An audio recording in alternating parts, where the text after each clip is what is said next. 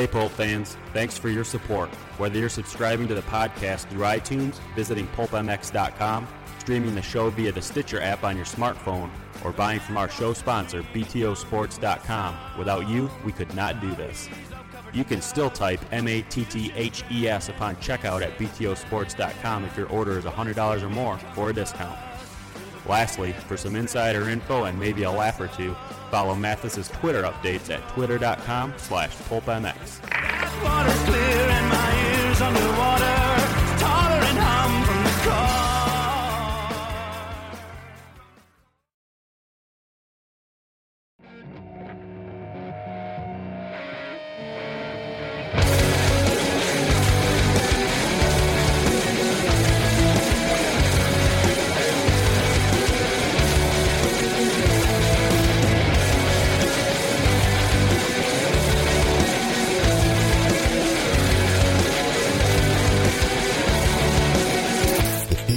Show disclaimer. During this episode of the Steve Mathis Show, there is a high chanceability you will either learn something a lot of people don't know you left thinking or make you say to yourself, dude, that's so funny. The bottom line is this podcast serves as archival documentation of this interview. Welcome to the BTOsports.com podcast show, brought to you by Racer X, hosted by Steve Mathis.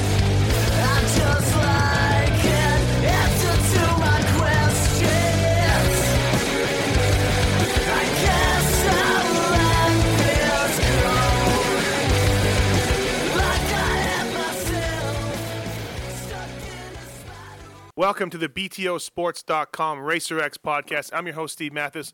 With me on the line is a true motorcycle legend. I'm pleased and proud to present to you guys Bob Hurricane Hanna. Hanna, what's going on, man? Oh, nothing much, Steve. Just actually working today and hard at it. Yeah. Taking care of details because I've been slumming down in California a couple of weeks riding bicycles with my buddies, and now I'm back to work where my partner doesn't kill me. Yeah, really, huh? Yeah, thank you for doing this show. I know I got to thank David Iser at DMXS. We don't have to thank him. He really put the word in for me. So I'm honored to interview you for sure. Something I've always wanted to do. What is Hanna up to nowadays? What does Bob Hanna do for now? I buy, sell airplanes for a living, and got a partner. I got three partners actually, but one in the new business, and we've got 3 dealerships, and then we buy and sell most anything. And I sit in an office a lot of the time, usually in the mornings and late evenings. I'm usually gone out running around from 1 o'clock to 4, probably, eating lunch and then doing a run around, and I'm back in the office for 2 or 3 hours at night, and don't do much but work, fly, stay current on the flying for the weather and all that, and demo planes, ride bicycles, and stay home. I don't do a lot. Don't go a lot of places. Most of the time, if I'm going somewhere, I want to ride the bike there, Yeah. No, I did one of these with John Gregory a little while ago, and he kind of filled me in a little bit, and he said the same thing. He's like, Hanna really likes it up here. He doesn't want to leave. No. Yeah, that's interesting. So how much do you follow the sport now? How much are you onto it? How much are you into it? I know you were just in L.A., but... I go once in a while, but I'm not up on it. I'm not a good authority on anything anymore. Come on. You were at L.A., though. So oh, yeah. What'd you think about it? Oh, it was a good race. Yeah, it was, huh? It was a good race. Traffic jam getting out of there. Other than that, it was all right. Yeah, really, huh? It's a real good race. Really good riding. Yeah, no, absolutely. You caught a good one for sure. And let's throw in the fact that you're helping out your buddy Eddie Cole at Matrix Concepts. So well, that's why I was down there because of Eddie and his boys. I do. It's about the only motocross stuff I do anymore is for Eddie Cole. Obviously, I've known him for 30 years. And helped him with Answer Products and 661, and now his boys have Matrix, and he's passed me off to them. So now they're working my ass. Full circle, huh? You're like, oh man. Yeah, we gotta go. I gotta go back to Indy here, and then I'll go to the Seattle Supercross. I don't know what else he's going to have me do. Right. But we'll be at Seattle Supercross, so that'll be neat. It's a good place. Yeah, it is. It's cool. And what about your friendship with Eddie? How I mean, obviously, you can look through the magazines, and when you didn't have HRP, you were even when you had HRP, you were doing answer ads. You know. Oh, yeah. So obviously a deep friendship. How'd you meet him, and you guys are still buddies? I met him at local races in 1974 and 5, and he was riding against me, and I met him, and then we became friends. And when I went down in, I think it was 76 or 77, he came down and spent a month with me in Florida training down there because he was just about out of it then. Right. And he stayed in my room down there and hung out with me and rode with me and practiced with me, and I was about his last year. Mm-hmm. And but I've been friends with him forever. Yeah. You know, there's nobody better than that cat. Yeah, he's a good dude. I don't know him that well, but man, really nice guy. Every time I talk to him, they don't come better. And it's funny because I haven't met him that much, but every time I see him, he's like, "Hey, Steve," remembers my name, remembers my face or whatever, you know. Well, that's pretty good then, because he's got a problem like me and not remembering names. So if he remembers you, he's doing well. Wow, yeah, that's okay. Well, I feel even more touched. He and I are always going, "Oh my God, who's this coming up here? I don't know his name," and I go, "I don't know either, Eddie." Right. We'll fake it. Yeah, just run it. So hey, in LA, did anybody impress you? Any riders remind you of yourselves at all, or anything catch your eye? I don't know. I don't really know if they remind me of anybody, but Stewart was riding good. Villapota was riding good. I was kind of cheering for Kennard. I like Kennard, and Kennard to me looks like he's just right on the bubble there, and I'm hoping he'll break through and start winning because he really seems to be serious and hard charger. Yeah, no. I was thinking Dungey would be better than he was. I was surprised at him. Right. I don't know any issues, though. You know, he could have had a tweaked ankle or broken wrist, as far as I know. But I was surprised that he didn't do better. Mm-hmm. And I'm hoping for Kennard to do good. Right. Hey, does it ever get tiring to like have these guys come up to you and be like, "Hey, Bob, these guys are pussies. All these guys are pussies. They wouldn't be able to hold your chest protector." I mean, does it get a little old? Everybody lives in the past, you know. Yeah. So no, I don't care that. Yeah. I've never minded. For me to go to the race down there, the worst part of the race is the traffic getting in and out. Other than that, I like it. If I could be flown in a helicopter right in and right out, it'd be fun. Yeah. Because signing autographs for Eddie right there in the booth, I see a lot of old guys I haven't seen in a long time, a lot of guys that want to see me and have never seen me, guys that went to the 1976 Hangtown National that have a program they want signed. Yeah. I mean, neat crap like that, you know. Yeah. They had that program for, well, how long? 40 years. 35 years. 30 years. And you're talking about the one where you battled, or where you came out, really made your name at Plymouth or wherever, right? Yeah, 35 years ago, 1976 there, you know. All right. And the guy's got the program, said I was there, and I've been wanting you to sign this ever since, and he just barely got it.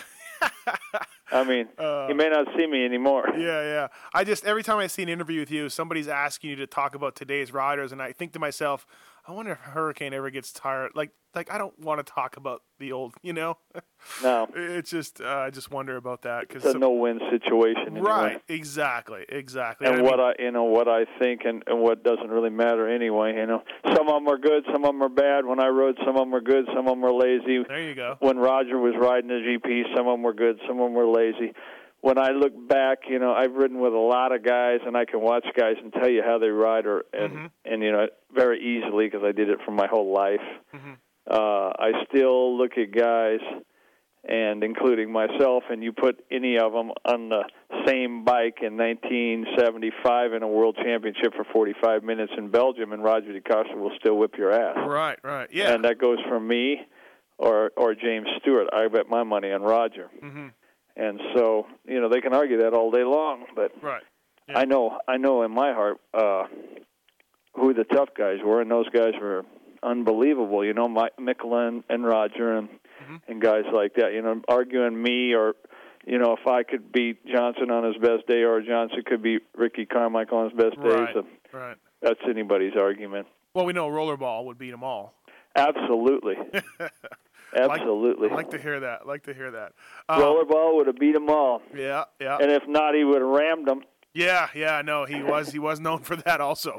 He's counterpart to our Jim Hawley in the United States. Yeah, no coincidence that those two are buddies too. They probably and get those two guys on the same track and you have some fun watching them. Yeah. I don't like to be in the middle of that though. I've been there with both those guys before. I would think you'd be in front of them, so you may not have had to deal with them, but you need to be in front or back. You don't want to really be in the mix of those two cats. Yeah, no, absolutely. Well, hey, the stories about you are legendary, and a good friend of mine is Rich Taylor, who you know, and you know Hook, his dad, and he's told me some things. So let's get to the stories here, and let's get a little bit about your career. 1976, obviously, you come out blazing.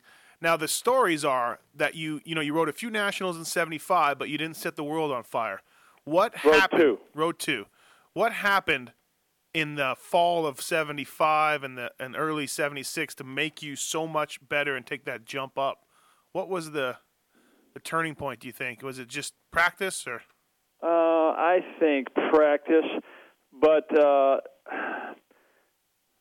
I don't know that I changed that much, but I certainly even got more serious because I got on my first national, I got 5th or 6th in Texas.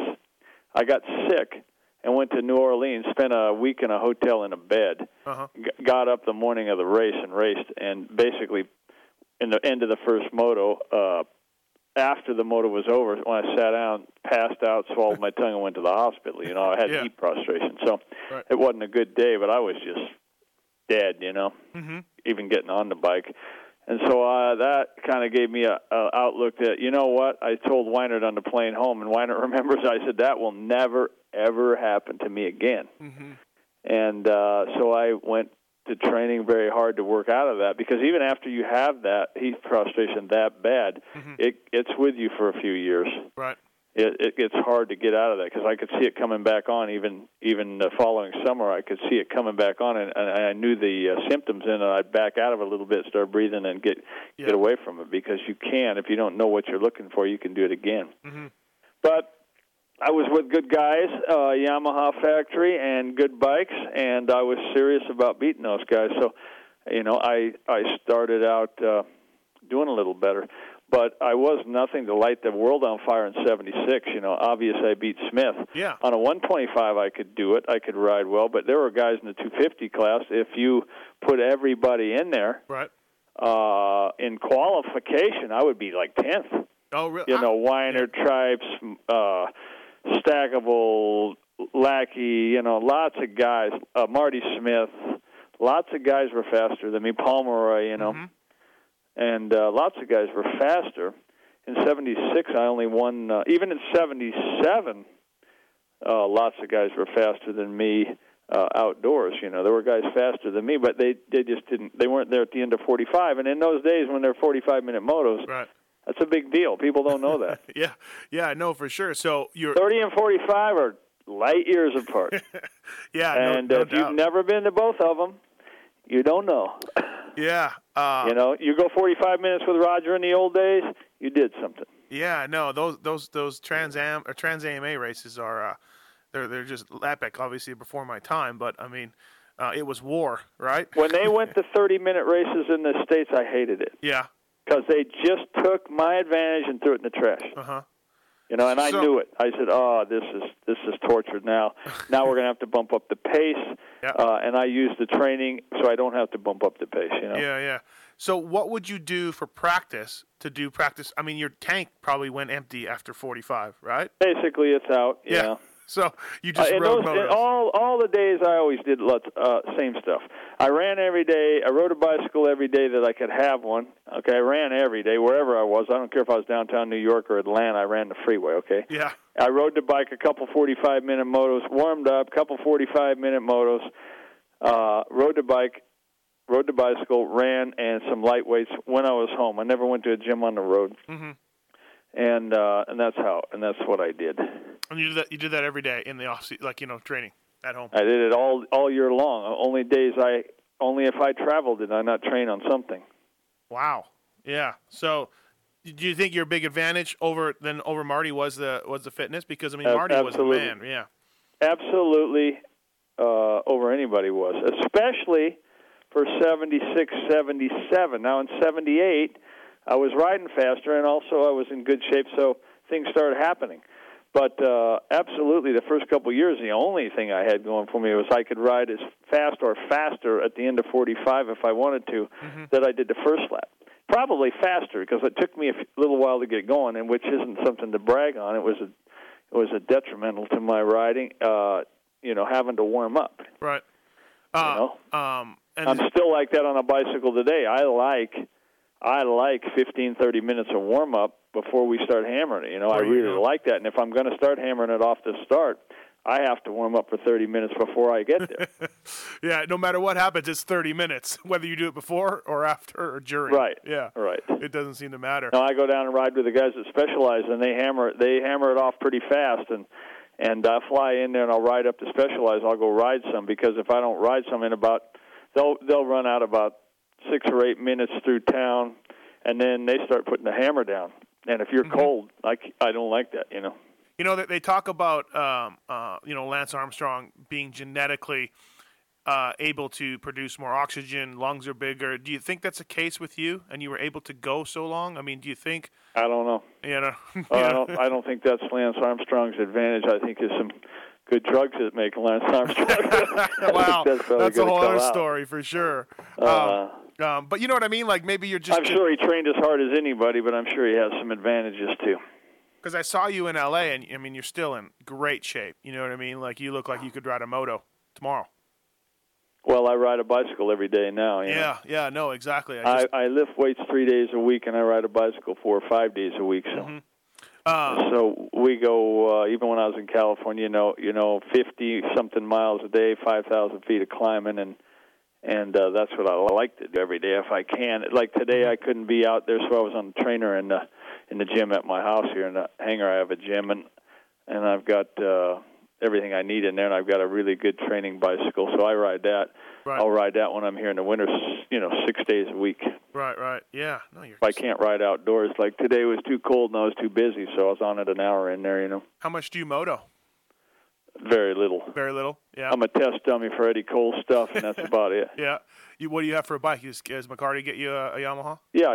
I've got a couple Yamahas, and I've got one in the desert, one in Idaho, one in Auburn, or Sacramento, Placerville, California. So 450s? I got them stuffed everywhere. We also have Harleys. Hicks and I have a Harley down in Sacramento in the winter, and then we bring them back up here in the summer. We ride them back in June. We ride them back down there in October, and then we fly in down there and ride them in the spring. Mm-hmm. Yeah, that McCarty would leave. He would be gone for a week or two riding Harleys with you somewhere. Yeah, I ride them I don't ride those a lot either, about 30 days a year probably.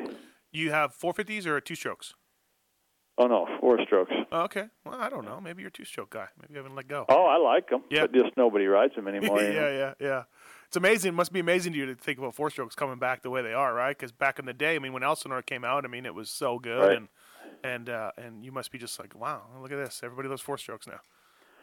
I don't know if it's the right way, but that's the way it's going. Mm-hmm. It's more expensive for everybody. Nobody can work on them. They're a lot harder to work on them for a layman, and even I can do a top end on a 2-stroke, and those 4-strokes I wouldn't touch. Right. So I don't know if it's a good thing, but I guess the factories determine that. So, is your body all right after all these years, as far as when you moto or when you ride a dirt bike? Is it fine? No, I don't like riding the dirt bikes. Even a mountain bike bothers me a little bit. Yep. But both wrists are sore. Right knee's kind of crappy. Both ankles are junk. The road bicycles are what I really like to do because they don't bother me. Everything's fine. Well, a mountain bike doesn't bother me much, but even a mountain bike will make my wrists sore. Really, huh? And then motoing, forget it. You're sore. Junk. Yeah. Damn. I wouldn't ride a supercross track to save your ass. That's it's a hard price to pay, but I guess you got. I'm pretty lucky, really. Yeah. Because right now, sitting here, I'm kind of kicked back in the chair with my feet up. I have zero pain. Right. And and when I wake up, I don't even like hiking. I do some hiking, but I don't like hiking. I like running, and I had to quit running. Mm-hmm. So that's why I'm on bicycles. But I cannot run anymore because my ankles and my right knee are junk. I limp like a dog. Really? And I finally just had to give it up. And I missed it for a long time. Mm-hmm. But now I've just gone more into the biking and bicycles, you know. Yeah. I always have ridden bicycles since I was a kid. I raced them when I was a kid. But now I love them more than ever. Right. I mean, that's all I think about is riding my bicycle. When I'm at work, I just can't wait to get the hell done where I can ride my bike. Wow, yeah, you are into it. Well, I'll see. No, I'm really, I love them. I'll see you in the Alps, I guess. I love them because I can't, I don't do anything else anymore. So Right. I used to love running more. I rode the bicycles, but I actually liked running more, but not anymore. No way. Mm-hmm. My days of running are over, and the bicycles are. Shoot, I'd ride at least 6 days a week if I can. Mm-hmm. Yeah, you know, I'm a student and fan of the sport, and I've read all the magazines. And near the end of your career, you were pretty vocal against the way the tracks were going. And then I heard that Bailey's injury really affected you. Is that true? Affected all of us. Yeah. Anybody in the top guys, you know, he is as smooth and calculated as anybody could be out there. And if he could get hurt, anybody can, you know. And it really bothered everybody, especially guys that knew him well. Right. So and even guys that hung around with him more. I mean, I hung around with him a lot, but a guy like Johnny O was daily, you know. Yeah. Yep. Hung around with him daily for years. So, and even Johnny would say the same thing. You know, we always rode a little wilder than David, and when he gets hurt, or Tony D, I mean, it's just crazy. It's all luck, is all it is. Right. Yeah, because I mean, that's all luck. Think of the times that you've probably ate shit, right? Hard. Oh shit. Yeah. many of us, anybody ever rode one, if they walk out of it are lucky. Right. That's why I say I'm lucky. On certain days, I thought I was tortured when I break my ankle for the third time, or wrist for the third time, or pelvis, and I finally decided, you know what? If you walk out, shut the hell up, you know, because you'll heal up. If you're walking, shut the hell up. You have nothing to cry about because you're asking and begging for it in this sport. And if shit happens, shit's going to happen. Right. Yeah. And you better know that. And if you're very unlucky, well, it's going to be worse. Yeah. You know, but it's all luck. That's bullshit. There's no talent in not getting hurt. Yeah, exactly. One stupid little crash. It doesn't need to be a big one. Hey, you know, it's nice to see that McCarty gives you bikes because when I was doing some research for this podcast, I was flipping through some early magazines, and boy, you really didn't like Yamaha back then. It's good to see they don't hold a 20-year grudge. Only in I was back working with them in like 95. Yeah, no, I know. Only because of really Japanese management. It really was no more than that. Right. The bikes were going to shit. They didn't believe us. They thought the riders were bad, and Glover and I were riding there, and we were in shape at the time. The bikes were shit, and they needed to know it. Me leaving was the best thing that ever happened to Yamaha. Yeah. How bad did it get? Like, I mean, obviously there's one race where did you not show up, right? You just parked it, 125 class? Yeah, the last national. Yeah, and I mean, you were the bike. I won the week before, and I said I'm not even going. It was that bad. No, because they lied huh? to me on that one. They said they lied to McCarty and I. They said they would do anything we asked to that bike. That bike would hardly make it 45 minutes without seizing, and we seized it many days during the week trying to get it to run 45 minutes. We had to run the oil ratio like 20-1 to get the bitch to last, you know, and it wouldn't make horsepower then. I could just imagine back in the day how big of a scandal this was, or how big of an issue this was. You know what I mean? I mean, here we are, the all-time winningest rider, and that's not even that bike. That bike, they told me the reason to ride that. I go, why do you want me to ride a 125 when I haven't done it in so long? And they said, well, because we got 10,000 of them in the warehouse, and if you ride them, we'll sell them. And I go, if that's fine, you pay me an extra $100,000, I'll ride them, and that's what happened. Oh, really? Yeah. And I said, well, so I'm going to have to bite the bullet for a year because I'm going to look like an idiot. But someday I'll say that money's good, and that's exactly how it worked out, you know. Wow. Hey, when you were water skiing and you broke your leg, you're pretty much at the top of the game. I mean, you'd won 6 titles, I think, and you were just at the very pinnacle, just like where, you know, James Stewart was or RJ or any of those guys. How bad was that break? I mean, the stories are, you know, that you had almost got amputated, this and that, but, I mean, truly, was it that bad? I don't think it would have been really close to amputation when I did it. It was 12 breaks between the knee and the ankle. Wow. Double compound, you know, but Later, what happened is it got infected, and then they were thinking of cutting it off one night, and I didn't even know. They said you're not going to know till tomorrow morning if we cut it off.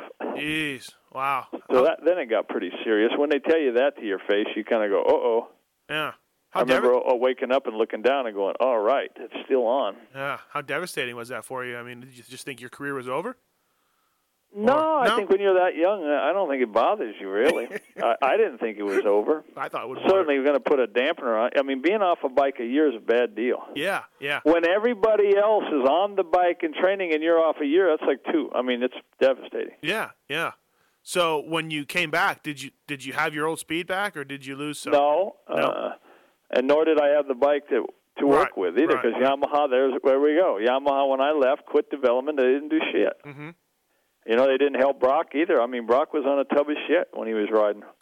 Yeah, I did want to. Brock was a good rider, and he trained hard. I mean, if he'd have been on a Honda when I left, he should have went to Honda when I did. Mm-hmm. I don't know. He didn't have the opportunity anyway, but if he could have went to Honda when I did, he would have been kicking ass longer, too, you know. Said he had a contract in '85 to go there, and he turned him down. Biggest mistake of his life. It is. Big mistake. But so when you at end of '82, you're like, hey, Yamaha, I'll see you later. And no, I had a contract for I don't know, $265,000 or something, and they were hurting for money, and I'm in a meeting with some Japanese, and they're giving me shit about being out of shape. They said, I'm flaming their bikes. I want them to improve the bike, you know? And he flat told me, you and Brock are out of shape. You guys are not up to speed. Really? And how do you tell a Jap behind a desk that never has done shit that he's full of crap? Right. I did tell him he's full of crap. You know, I said, your bikes are shit. Yeah. And we're going to get our ass kicked until you do something about it. Right. I said, you've got a bad attitude with me right now. It sounds to me like you don't even want me here, and I know you're hurting for money. I go, would you like to rip this contract up that I have right here and save yourself $265,000? And he said, yeah. He said, would you do that? And I said, get it out. I said, let's rip it up right now. I'll walk out the door. And we did. I ripped it up, and we walked out the door. I said, see ya. Wow. Really? It's really how it went down. That's exactly how. McCarty didn't even know. I told him on the way out, I'm done. I'm out. McCarty's like, wait a minute. I'm not staying here. Yeah, I told him I'd take him or not take him, but he had a good career there, is why we had to leave it alone. Was that Kenny Clark, or that was a Japanese guy? Japanese guy. Yeah, you didn't get along with Kenny Clark either, did you? Oh, not all Kenny's fault, not all my fault. You know, both of us are stubborn, and we got along on some days and some days not. You know, I'm probably as a smart-ass kid and probably deserved everything I got from him, really. But it was a mutual deal, you know. Was your first call to Honda, or were you in a bidding war after that? No bidding war. No bidding war. I almost didn't have a ride. I would have rode for Kawa or somebody would have taken me because I would have rode for free, because all I was wanting to do is show Yamaha that I was right. Right. I called Honda. Roger, and he didn't really have any bikes. Wow. And I go, all right. And then I thought I had a chance to go to Kawasaki to Europe. I had some stuff, even Suzuki again in Europe. And it wasn't. I don't know if it was a month, and Honda called me back, said Donnie Hansen just got hurt, and he's not going to ride next year. You want his bikes? And I said, done. You know. Wow, so it was that close, huh? You needed Hansen to get hurt. Oh, I wouldn't have rode for Honda. Yeah.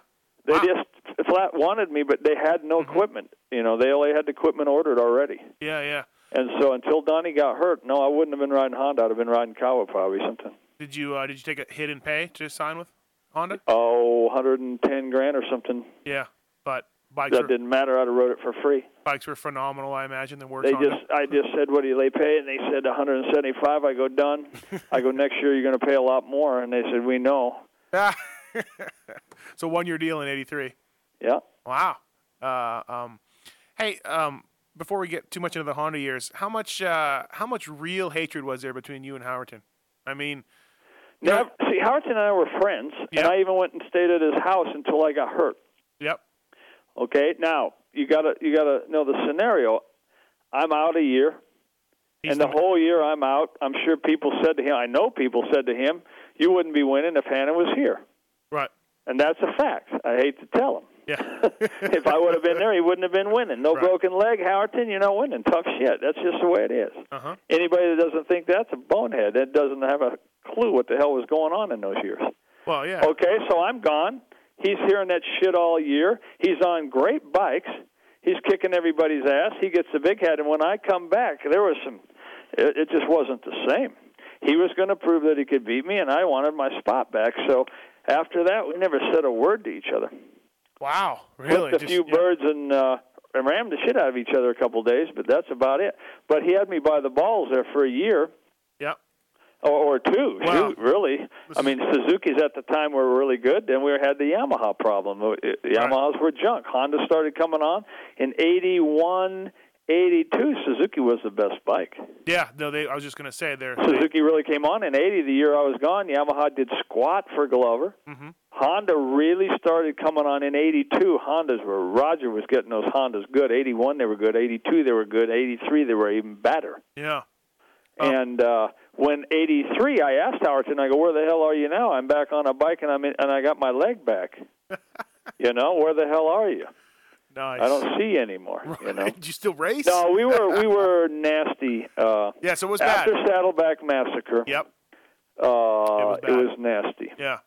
And that's just the way it goes. That's tough shit. I don't care anymore. I keep it going now for us. It's fun. Yeah. I say all nasty shit about him, but that's just because it's fun. I don't really care. Yeah, no, exactly. But I'm sure we'd never be friends again because neither one of us care about each other at all anymore, Yeah, no. But Howerton was a good guy in the early days. And once you're Muhammad Ali and Joe Frazier, the friendship's gone. Mm-hmm. Muhammad Ali can be a friend of a training fighter with his, somebody he's sparring with. He can't be friends with Joe Frazier. Mm-hmm. And that's the way it is, and that's the way it ought to be. Yeah. Marty Tripes, though, when we were riding together, we were friendly. We were enemies on the track, friendly in the pits. But Howerton and I, after I came back, especially after that Saddleback day, that day ended it, Yeah. And Howerton started that shit for himself. If he could have beat me at Saddleback and would have easily on that bike, but he had to bump me every time he comes by me, and that and tough. And I'm just not going to take that shit. Yeah. If he thought I was, he's a fool. Mm-hmm. He could play that game with some guys, but he was a fool to think I was going to take it, and it would get ugly. Hey, everybody, this is Steve Mathis. Thank you for listening to this podcast. Thank you for reading everything I do, as well as listening to the other shows. I know it's a lot of crap. One of the reasons I'm able to put out a lot of crap is because people are paying me. And then one of the things that you guys need to do to help support my crap is by buying crap from these sponsors. So listen to the commercial. It's a lot of crap. See ya. Thanks for listening to the BTOsports.com podcast show. Please don't forget that BTO is the world leader in aftermarket motocross parts for the bi-car body. You'll find deals like a Shoei VFXW helmet for $309.99, 45% off, or Smith Piston goggles for $32.99, 65% off. Your order can be shipped to anywhere in the USA for free, or if you're not in the USA, we ship worldwide. Check it out at BTOsports.com. Racing since 1970, O'Neill is the original American MX company supplying fine apparel, protection, and accessories for over 4 decades. O'Neill is proud to support top racers worldwide, including the Moto Concepts Yamaha racing team in the U.S. Supercross and Outdoor National Series. In 2010, O'Neill worked with top racing professionals, including Grant Langston, Tim Ferry, and Ricky Dietrich, in developing its all-new 2011 line. O'Neill's hardware line is the toughest money can buy and has been critically acclaimed for durability, fit, form, and function by Motocross Action Magazine. Hardware pants and jerseys are designed to function while putting you ahead of the pack in fast-forward fashion. When it's time to gear up, check out O'Neill.com or an authorized O'Neill dealer near you. Same thing with, I believe, Stanton and RJ. RJ didn't have a lot to do with Jeff once Ricky got hurt, and Jeff started.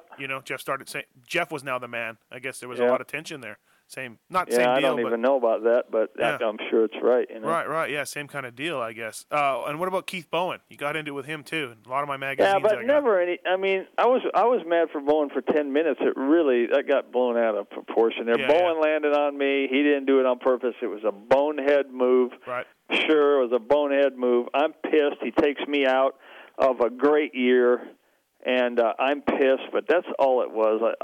don't have any problem with Bowen. Right. I'd eat dinner with Bowen today. That was all blown out of hype. It was big in the magazines for sure. That's all that was. That was nothing. Bowen called me that night that he did it and said he was sorry, and I got no problem with you, Bowen. Right, Everything else was, bullshit blown out. Yeah. The interesting thing about '83, you didn't win any titles, but I talked to Bob Oliver, I've talked to John R., talked to Rick Ash, I did one of these with Dave Arnold that was awesome, and they all say Hanna was the fastest guy that year. Nobody doubts that in '83 you should have probably I had a 100-point lead in the Supercross and the 250. Yep. When I got hurt. Yeah. So, and Mount Morris that year I lapped Bailey. Right. So everybody I talked to was like, dude, if he hadn't gotten hurt, it was over. I mean, you were on a revenge mission, Yeah. That's exactly what it was. How much better was that Honda? I mean, if you could quantify it, if you could. I said many times, if you can't win on a factory Honda, you need to quit. and that is the truth. That bike was unbelievable, and I'd been on that Yamaha were just not caring anymore. That's why I said it was the best thing I could have ever done for Yamahas to leave, because they had to understand, well, I think he was right. We need to get back on it, and they did. Yep. And but that Honda was bitching. Yeah, no, No, I loved it. Lowered tank and everything. You didn't run a rear disc, though. I loved it. You ran a rear drum brake. The other guys ran discs, but I finally went to disc, but it takes me a while. I did not like killing the engine with that disc. It didn't have enough feel for me, and I like a really powerful front. So I like the disc on the front, but I like the feel of a disc. I don't use a lot of rear. I use mostly front.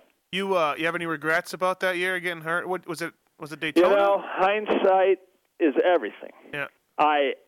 That was Bob Hanna, the way I did it, and yes, Lunis should have been a little smarter, and so should I. Mm-hmm. We should have backed it down a little bit because we could ride 9/10, 8/10, and kill everybody anyway. Yeah. So why be an idiot? But that as well as my attitude, Yeah. And when I got hurt, I was jumping something that was totally stupid in practice before just no reason. Nobody ever jumped it, so why do I try? Because Lennis thinks I should, and I said, okay, we'll just do it. Just dumb. Right. Really dumb. And so, yeah, I should have backed it down a little bit, but I didn't, And so what do you do? Yeah, exactly, I guess. I talked to Bailey and O'Mara, and they both say that when you joined the team, you scared the shit out of them. You were kind of mean, like you were real abrasive, kind of laid it, like, kind of the way your personality is. But was part of that because those guys were, you were like, hey, I got to beat these kids? Was it part of that an act, or were you? It's all, if anybody really knows me, the whole abrasive thing is as I like it. Right. I like it. I'd be a liar if I said I didn't like it. That's me. I like it. I like being an asshole sometimes. It makes attention. I am, in business, very straight to the point of too straight to the point, because most people in this world want politically correct bullshit. And to be frank, I hate politically correct bullshit in politics or business or talking to you magazine guy or anything else. Mm-hmm. Straight to the point, straight to the truth, straight to the shit. But most people in this world, unfortunately, can't take the straight shit. Mm-hmm. And that's all I like.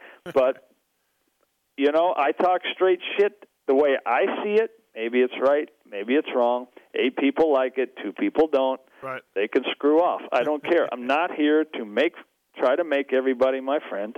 Yeah. I never have been. I'm not in business today. My partner called me this morning, and this is kind of uncommon because I'm not intentionally mean to people in business. Mm-hmm. But I talked to a guy yesterday that called me. That he was irritating me on the phone last night. I'm tired. He calls me late.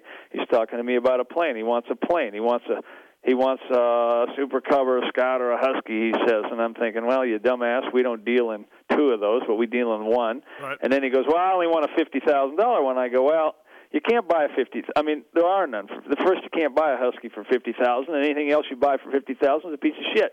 So you really need to spend a little more money to get a good one. And it pissed this guy off. So he called my partner this morning and said I was a condescending asshole, and he wouldn't buy a plane from me if I was the last guy in the world. Good job. Good job, Hurricane. My partner goes, what the hell are you saying to this guy? And I said, I hurt his feelings. Right. I told him $50,000's not going to buy shit. He needs to put some more money in it because you're going to buy a piece of shit. You don't want to buy a piece of shit. I was telling him the truth, but it hurt his feelings. Now the dumbass is buying a plane. Hopefully he doesn't hear this because if your dumbass is buying a plane off of us anyway, huh? But he's buying it from my partner. And he's paying more money like I told him he'd have to, right? I would think. But the trouble is my abrasive way pisses some people off. But to be frank with you, I like it. Right. I like being that little bit of a jerk. No, when I was at Honda with David and O'Mara, I loved those two. Yeah. They're like kids. They were 7 years younger than me, or 8 or something. Yeah. And they keep you young. And I'm sure I'm like grandpa to them. And I was rough. I was hard on them, but I was good to them. And they'll never say I was bad to them or nasty to them or run into them or any of that. I don't think. No. And I would help them in any way. But abrasive and not a kid, I was very serious about what I'm doing. Tell the straight shit, and that's rough on those kids. They don't really want to hear it like that. They want it sugar-coated, Yeah, no. But I love that. I mean, that's just me. I actually like to see people get like Eisner knows, I drop an F-bomb every once in a while. I love, in certain cases, to drop an F-bomb or something worse just to get somebody's attention, Yeah. And I like it. I mean, some people will just look at me and go, "Oh my God, what's this guy's crazy," and that's all right to have somebody think you're a little crazy in that sport, Yeah. Or even in business, sometimes it needs to be said. I would think that's the way I feel anyway. I would think an airplane would be one place where I wouldn't want to skimp. I don't know. That's just me. Yeah, I am a really, really, really opinionated on airplanes and people skimping. I really do. I think, you know what, you can't afford a good one, don't do it. Yeah. And I firmly believe that. But if you're selling them, sometimes you got to tell the guy what he wants to hear. Oh, yeah, we can find you a $50,000 piece of shit. The wings will fall off. No problem. What do you want? What color you want? When's the last time you flew commercial? I only do once a year. I usually go to Indy once a year. Oh, you do go commercial then? Yeah. Only because it's just usually horrid there in a horrid weather, but I hate commercial. Yeah. God, I can't imagine you on a commercial plane. You're just like, what's this guy doing? I'm not sitting here. I'm like a caged cat when I can't stand it. Nothing to do with the pilots. I just can't stand sitting in there with them. So when they tell you that they have a cell phone monitor and they can see that someone's on their cell phone, do you want to just strangle the lady? Have you ever heard that one? Yeah. Yeah. Hey, so no, Bailey basically said like that you scared them, and when they asked you for advice, you'd be like, yeah, just ride more or just exercise more, and like they're like, okay, all right, sorry, Mr. Hanna, sorry to bug you. You know what I mean? Like just they wanted to learn from you, but you didn't want to. They wanted to believe that it was more than just ride your balls off, but that's really all you had for them. Yeah, that's all I had. Both those guys had a lot of talent, right. And all they had to do is figure out that they did have a lot of talent and then start doing some training, and both of them did. Yeah. And both of them really changed themselves. I would have said up until then, I'd say fairly late, somewhat lazy. And after that, real Nazi trainers, and Johnny O'Mara especially. Yep. Johnny O'Mara totally turned himself around to be a Nazi trainer and realized, hey, if you're going to be serious about something, be serious about it. Just like his bicycle riding, you wouldn't want to go with him right now because he's an animal. And they were just young, and we're all young. And at 27, you're a lot different than you are at 17. It's hard to get a 17-year-old to think like a 27. You can't. Right. You can't. You got to hope he, figures it out by the time he's 19 before he's done. And it's just the way it is. I talked to Dave Arnold for one of these. I actually did a two-parter with him. And what a memory on that guy, by the way. Oh, he does. Good I know. God. I've heard him talk about. He does remember a lot. Anyways, he told me that 83, they needed Bailey to win the Grand National title. Yeah. And Millville, you pull over, and they're like, "Hey, Bob, could you just pull over for him?" And you're just and first of all, you're like, "Nope." And then you're like, "Please," and they're like, "All right." But then you made such a spectacle of it. Arnold's like, he's like, that was Bob. He wanted everybody to know that he was the fastest guy on well, that I day. didn't let anybody see, but I led to the last bloody lap, and when I spun it around, I did it in the back of the track, but everybody knew what was going on. Yeah, no. When I'm 30 seconds out front or 40, and all of a sudden Bailey comes around, and here I am behind him, something's funny. Right, and then I think he said that you made him pay the win bonus too. Trouble is, they didn't do it. Oh, they didn't. They never did it. Oh, no, they screwed me out of it, and Arnold today thinks. Well, he thought they did it, but the Japanese didn't. They told me to screw off, and it just doesn't really make sense. I should have talked to Bailey about it in those days. Yeah, I was a little pissed off about it. I mean, it's $10,000. $10,000 was $10,000 in those days, and I'm thinking, hey, David, obviously you weren't going to win the race, and why did you accept the bonus when you know I should get it? Yeah, no, exactly. Well, yeah, but Honda, the Jap says that's how we do business around here. If you go that, we're going to pay David, and I go. Well, we had a cussing match that too. That was a whole other story about in Honda. A lot of people looking over the cubicles that day because I told him he could jam it up his whatever. Yeah, exactly. Or jam his company policy right up his ass because, that's what he said. It was company policy. Right. Jeez. Yeah, we had a good laugh over that about that. And then the rumor again, a Hannah urban legend. Is that you rode off into the woods and didn't come out for an hour? That was Brock Glover's deal. What? When I rode off. Oh, in the 7. Oh, let Brock by? Oh, okay. Yeah. I'm getting my Hannah. Yeah, and stories. Glover deal I rode off. I was pissed about that deal. Yeah, and so that's true. I knew nothing about it until they wrote it on the board. Nothing. Nobody had talked about squat because they didn't even think I was going to win that day. Yeah. So that's true then. You did that. That's true. Just gone. I had to because I wanted to kill somebody. Right. Give it a while. Poor Danny Laporte. Yeah. So Honda. Danny could have solved it by riding a little better himself. Yeah, true. Good point. If Danny would have been out front, none of that shit could have happened. He didn't need to get on it. Really. It's funny, but I was friends with him. But shit, you can control your destiny there. Yeah, exactly. Don't let Glover or Hannah by. Right. Okay. Funny how that legend is just there, and it's. I'm sure Glover is just tired of hearing about it already. Oh hell, he hates it. He hates it. So Honda 83, 84, 85, lots of wins, no titles, but I always broke something. I was getting fragile, Right. What? I know you hit a fence in Daytona, 84. Somebody leaned out on it. Really? Oh. I had a line right by the edge of the fence, nice smooth line, leading, no problem. I won it in 83, won it in 85, should have won it in 84, but so these kids leaned out on that damn chain link fence, caught my brake lever. I never saw them bow it out, Yeah. And it just threw my ass down, broke my ankle, and screwed up a wrist right there, too, just slammed me in fourth gear. I never even knew it hit me. Mm-hmm. Yeah, real like in a motocross bench race session, the question is, what if Hannah hadn't gotten hurt at Honda years, What if? Because I'd have made a fortune, that's what if. Well, yeah, but not the people arguing it. But, all your titles, you could have won. There's no doubt about it. Lots of titles, yeah. But that's what if. Mm-hmm. That's a lot of what if. What if David wouldn't have got hurt? How many titles would he had? I mean, good point. You're right. Like I said, anybody that walks out should laugh. You got $100,000 in the bank, $1 million in the bank. Just laugh. Hey, where does Ronnie Lachine rank on your list of guys that, maybe big talent? I like Ronnie. I've always liked Ronnie. Never lied to a guy in his life. Yeah. Ronnie's a great guy, big talent. Unfortunately, just hanging around the wrong guys. Yeah. And that's all. And that happens a lot. Did you try to work with him or talk to him, or was he just? No, I didn't know him in that fashion. Right. But his mechanics did, and he knows now. But But what do you do? Yeah, no, I just, again, looking through some magazines, I saw you said... Motocross guys, in general, are not brain surgeons. We're not doctors. No. We're idiot kids come out from under a rock from somewhere. And you got to have a little bit of a brain for yourself.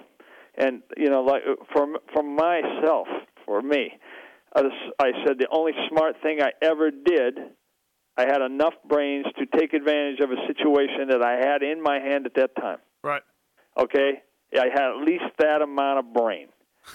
Wasn't that smart, but knew, hey, got something. Yeah. I got a factory ride here. I got 12 months to prove it. I'll be working at McDonald's or back welding if I don't do it. Yeah. And I don't like welding, and I don't like working for people. So guess what? I had big motivation. Now, by the time Ryan Lachine was riding, I don't think he ever had a job in his life. Yeah, I doubt it. So, from then on, none of these riders ever had a job in their life. So they don't know how the real world is, and the real world's tough, and the real world's shitty, and they don't pay you much, and the damn guy, you have a boss over you. I don't like it. I knew about it. Okay? I don't like working for anybody. I work for myself. When I want to go to work, I go to work. When I want to leave for a week, I leave. Right. And that's what I like. And I knew I could have that. And Ronnie didn't have anything to compare it with. He thought life was a big party. And everything's going to be a big party, and you're going to have lots of money forever. But that's not the truth. And there's a lot of those guys out there. Yeah, no, absolutely. Hey, when you retired, though, did you have enough? Obviously, did you not have enough to live on? Yeah, but I'm not the type that I don't like sitting around. Yeah. You know how much I love my office? I'm in here. I look forward to getting up every morning. Right. At 9, I'm on the email in the morning. I'm in my office at 9 o'clock. I got a conference call going on with partners, and or my one main partner at least. At 9 every day we talk. We probably talk. He just called me while you were calling. I don't know if you right when we were talking. Just a minute ago, my cell phone's going off. He wants my ass right now. But every morning I look forward to getting up, looking at that email, talking to him, and seeing what we're going to do that day. Cool. And so I don't like sitting around. I either want to work, I want to go ride my bicycle. Now I'll leave and go down to California and ride for 5 days, and I'll love every minute of it. And I just call in. I let him do the work. You know, I say, hey, are you making me any money today, asshole? You know. Yeah. So that's me. But when I get back, we get after it. He wants to go to Hawaii. He goes to Hawaii. I don't care if he goes to Hawaii a month. Right. He sold an airplane on the beach there last year, and he never left the beach. He's on his cell phone. You know. Perfect. Yeah. So nowadays you don't need to be anywhere. The damn phones, we get our email off, a text message off, the phone off of there. Yeah. We can sell an airplane and do the whole contract on a phone. Yeah, no, exactly. You know, but no, I'm not much for sitting around. Yeah. So end of 85, you're done at Honda. You go to Suzuki. Well, I was quitting. Oh, you were? Yeah. Yeah, absolutely. I was quitting, and on the way home, one of the guys from Suzuki goes, "What are you doing?" I go, "I'm done, man." Yeah. And they go, "Really?" And it was the next morning, Monday morning, Shigenoya called me, who knew me well from Suzuki, said, hey, would you like to come over here and do some testing? You don't really have to race. We'd like you to do some testing on our bikes and just be a test rider and go to Japan and head up that, you know. And I said, yeah, I might do that. And I go, call me in 30 days, and I'll figure it out. And he goes, no, I want to know tomorrow morning. Wow. In fact, I want you to come down here and sign this tomorrow morning. Come on, man. I want to go on a vacation. I'm going to Nevada to Lake Mead, right? Yeah. He goes, I know you got a plane. Fly in here, see me tomorrow morning, then you go to Nevada. And I go, all right. So I go do that, and I started testing because I really didn't want to sit around then either. And they pay me good money. So. Yeah, there's a 3-year deal, pretty good money. Yeah, and then so I ended up doing that for like 5 years, but then I ended up having to race. I raced 10 races a year just to test stuff, you know, just to go, you know what, I like this track, I'll go here. I like this one. I went to French Grand Prix. I went to Paris Supercross. I went to some nationals over here, Unadilla, you know. Oh, so the plan was never to race full time? Never. I wasn't supposed to race. See, I'm just a fan reading the magazines, and it was like, oh, man, Hannah's really lost it, but... You were never racing. Going to race, and then I decided to race 10 races a year, and make them all pay me if I did go. So I got start money everywhere I went. Otherwise, I wouldn't go anyway. Yeah. And how bad was that bike, the 86? Oh, horrid! Absolutely the worst piece of shit I ever rode. I know. They let it go. Can you imagine from 81 having the best bike to 86 having the worst bike? And that's cycles, you know. That's where Yamaha was in 82. Right. And it just cycles. So the rumor that I heard was the 89 RMs were really, you had a lot to do with them, and they wanted to release them earlier, but for whatever reason they couldn't. So they had to stick with the blue motor, crappy-ass bikes. Is that true? Yeah. Yeah. But you still won a USGP when O'Mara ran out of gas, although you should have won the year before. So that's right.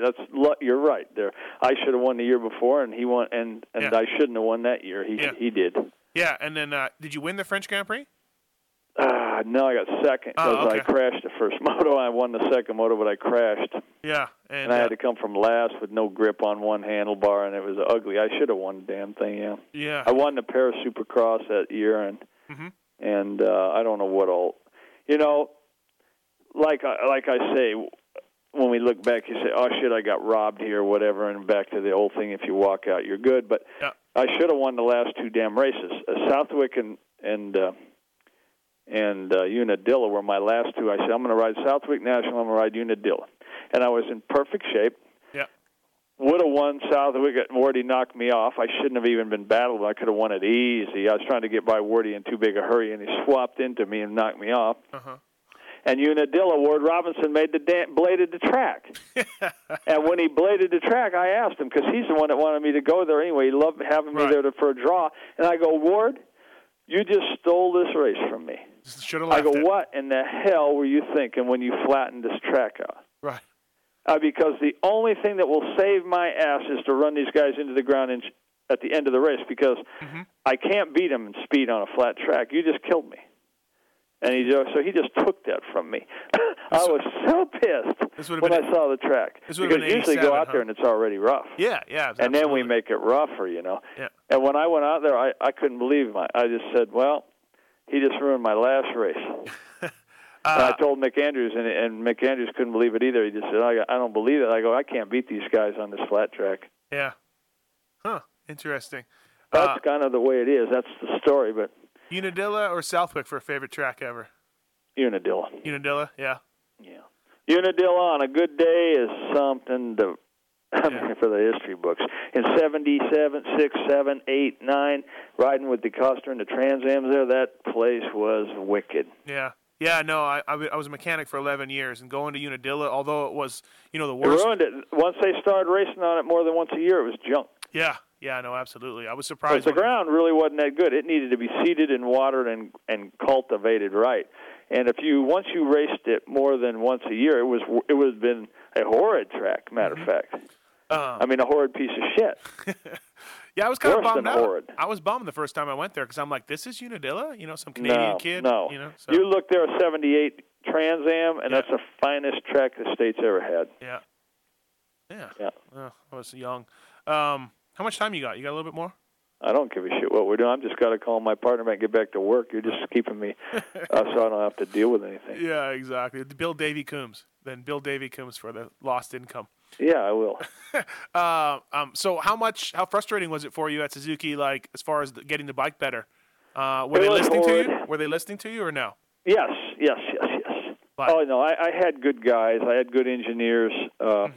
In Japan, I worked with 18 or 20 different guys at the time, and that was good. And I liked all those guys. I liked all the Japanese guys, and I had a good guy. The head of Suzuki in the U.S., Shigenoi, was a friend of mine.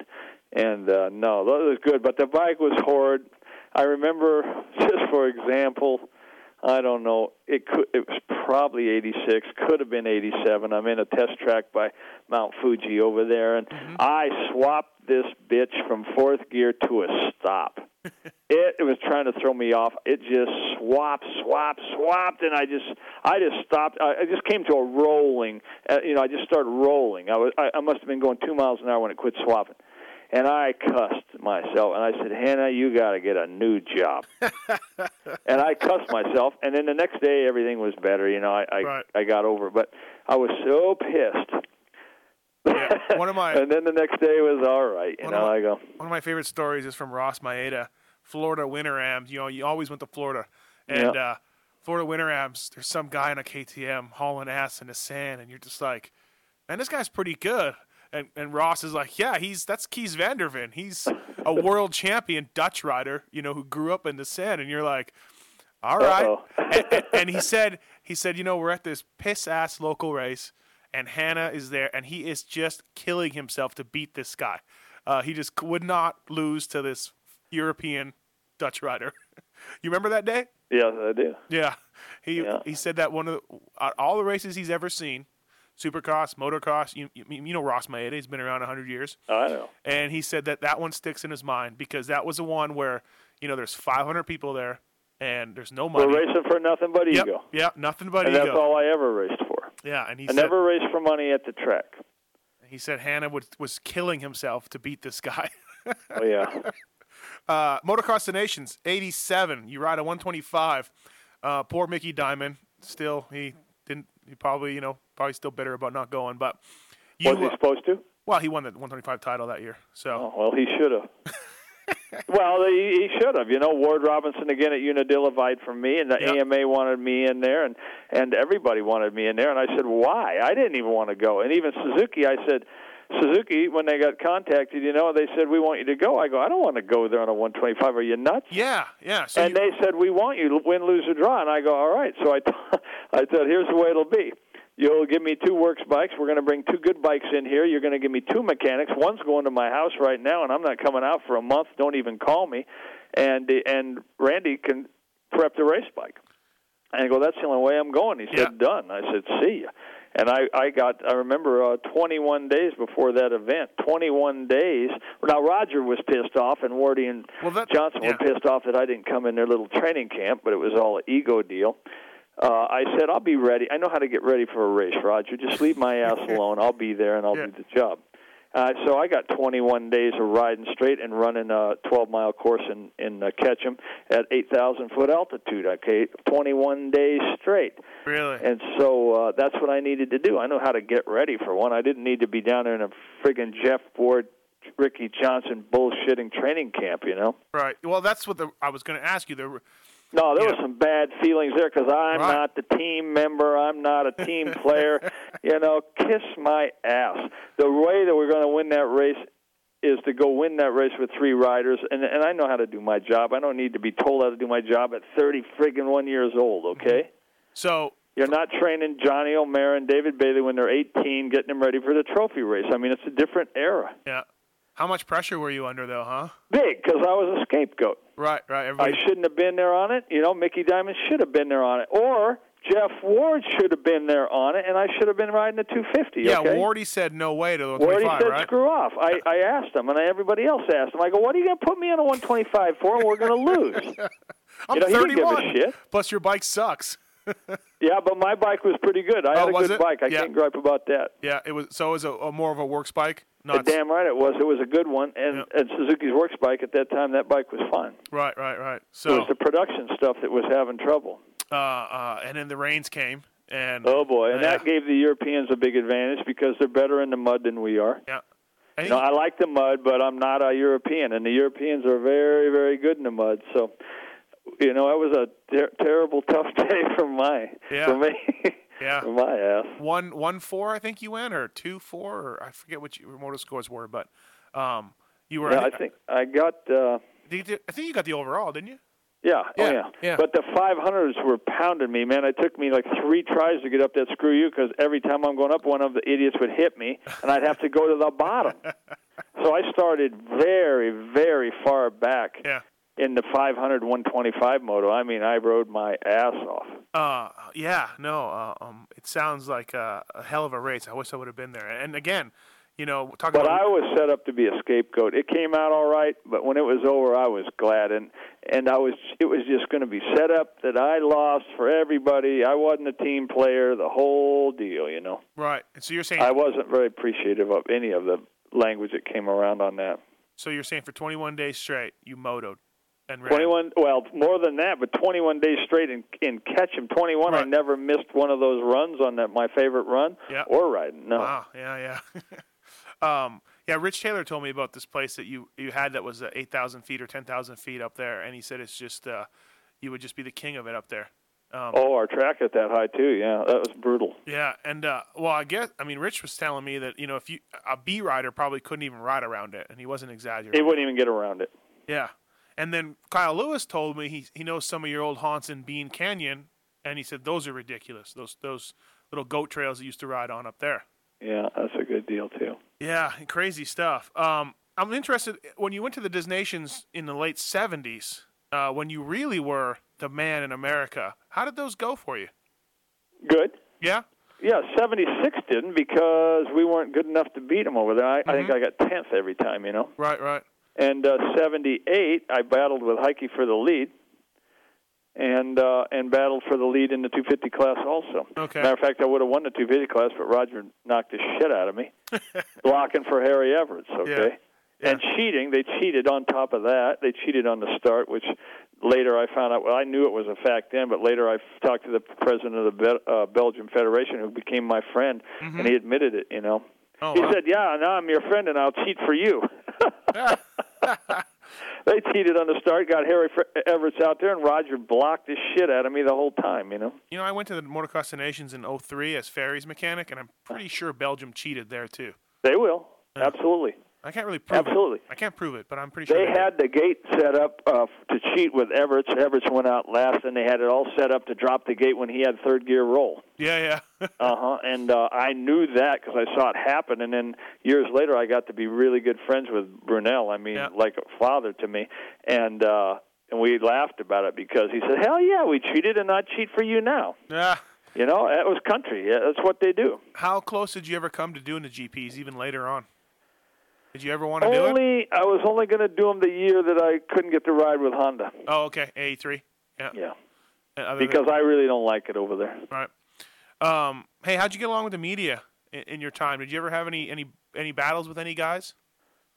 I don't think big. A couple of them for blackmailing me. I remember one time for frankly, that a guy, I don't know, I won't even mention his name. One guy blackmailed me. He said he wanted me to go to the trophy race again. I went 76, 78, 87. I think probably it was 79. I think he wanted me to go again on the team. I said, I'm not going again. And they blackmailed me and said, if you don't go, we'll ruin you and shit like that. Oh, really? Yeah. Yeah. And I think I had a few times where maybe I was snotty to them or they were snotty to me, and they said, we won't write about you. And I said, well, you can write about second place then, whatever you want to do, But everybody has their issues with somebody at some time because they catch a guy that day, he's in a pissy mood, and they get pissed. Yeah, like Josh They're Hansen. pissy or I'm pissy, or nowadays guys being pissy. Nowadays, I guess the guys won't even hardly do interviews with a guy, Yeah, Hansen won't talk to me. I've permanently burned a bridge with him, so I feel you. That shit happens. Yeah, Maybe you get it fixed up, or who knows? Hey, HRP. People forget you had one of the first chest protectors over top of the body, one of the plastic cell, away from the body. Talk about developing that a little bit. And was it your idea? It was basically maybe Scott Boyer's and Dick Kreider's idea. Probably I don't remember how avid I was, and I like that chest protector. Yeah, because I designed one for Gregory, earlier than that, and I like them on the outside. And the first one I designed was right in Finland. John Gregory and I were right there at Yoko, and we brought two of them home. I think actually we brought four home, two for me and two for Marty Smith. And if you'll see it, I wrote it in Trans Am in 1978. And that's the first one, really. And did you make any money at HRP doing it? No, I never drew salary out of it. Basically, they made money and then they just ran it into ground and we closed it. Yeah. And plastic stands too, Hurricane. You were one of the first. Yeah. Yeah. Now Terry runs Hannah Racing Products. Nothing to do with HRP, but Hannah Racing Products she owns. Yeah. And, yeah, your chest protector. She has stuff, on it right now. So your chest protector still lives on. The HRP. Yeah, that's with HRP. Right. Yeah, it's still out there and everything. There's another legacy you probably never thought you'd have.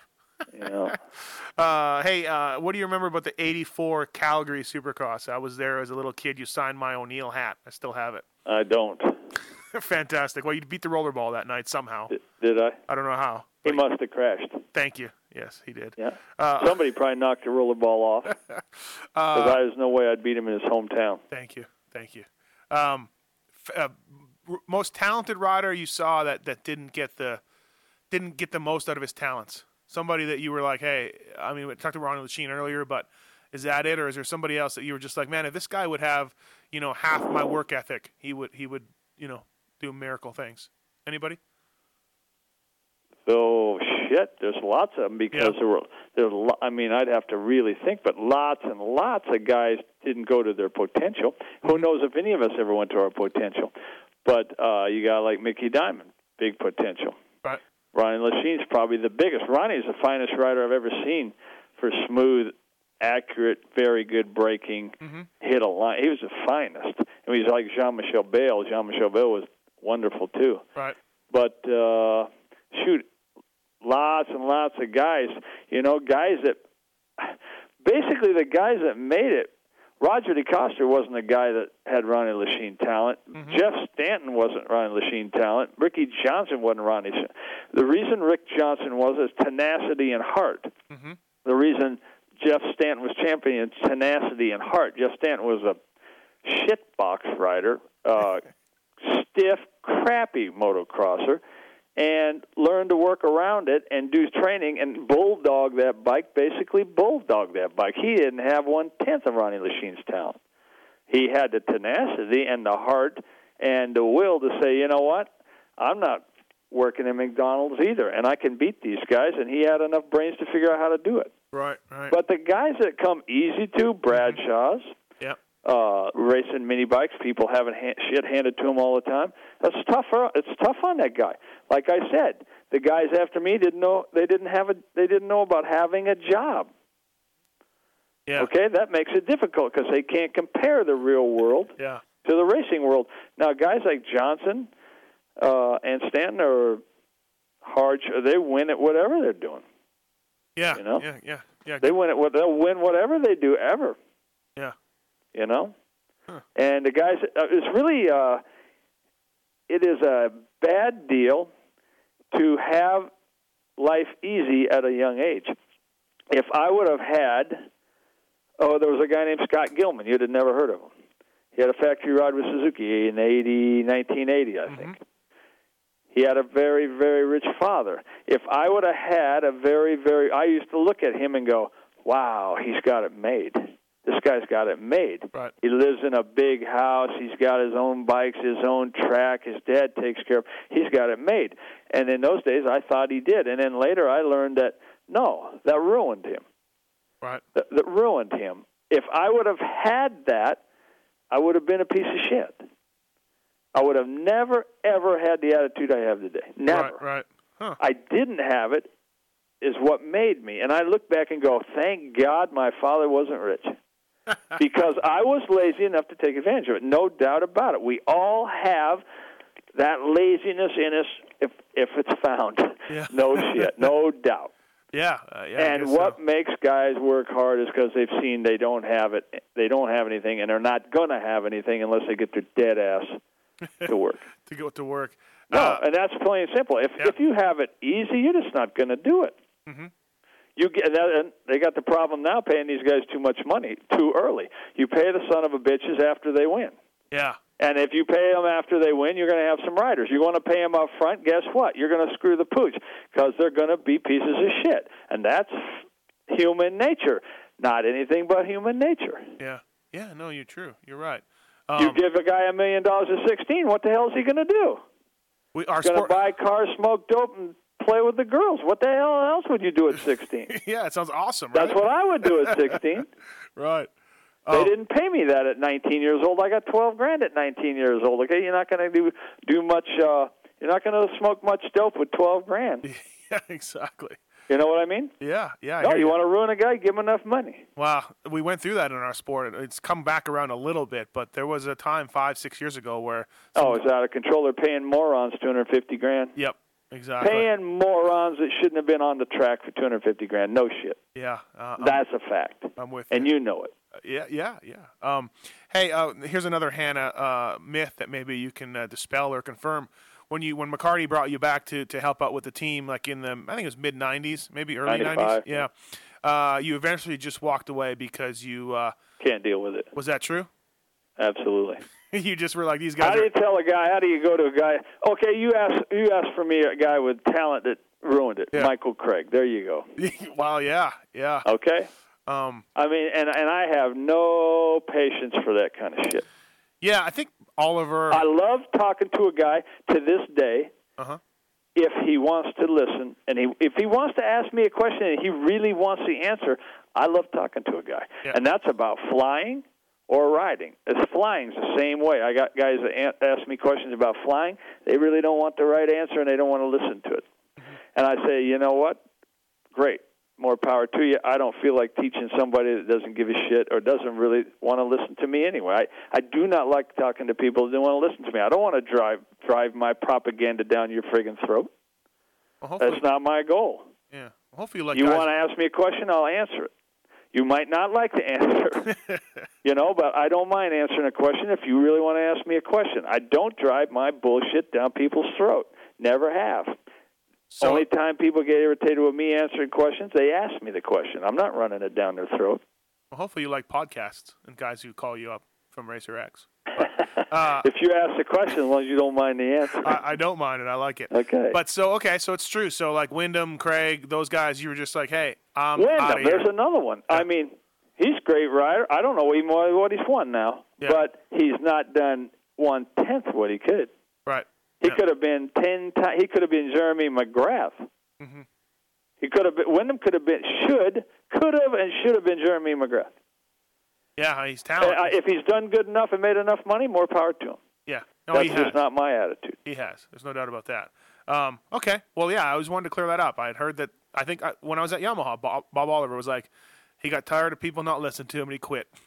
Yeah. So, I can't deal with that. I don't have any patience for that. You're like, see you later. I'm going back to Idaho. Absolutely.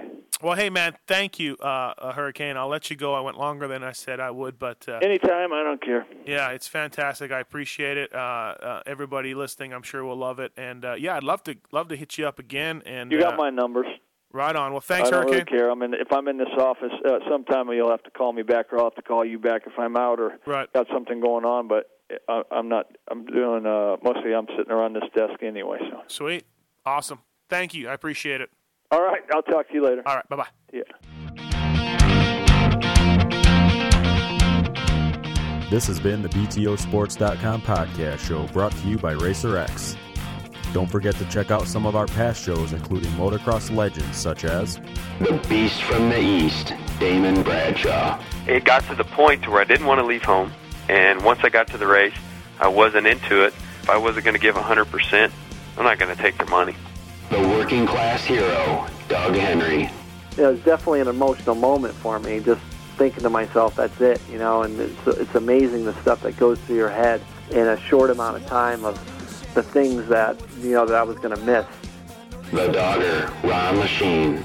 Until you really open your ears and you want to listen to what they're saying, it's like beating a dead horse. I mean, and I know from personal experience, did anybody ever sit me down? Of course they did. Everybody did. Pro Circuits, Mitch Payton.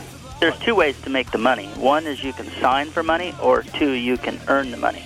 I'm a high believer in earning the money. I think they ride better when they earn the money. 7-time Jeremy McGrath. I was so mad, so disappointed and so frustrated that I pulled picks and I left. Every point counts. I could kick myself to this day for not just riding around in tents. It's been no problem. My ego got in the way, The O Show, Johnny O'Mara. Stuff that you'd sit there if you didn't even want to ride it, you just wanted to just look at it all day. I mean, I got a chance to test all that. I like that era I was in. I really do. Search Pulp MX on the iTunes Store to enjoy these and many more great podcasts. I won't let this die. I've got me fed up in the atmosphere. Another reason not to feel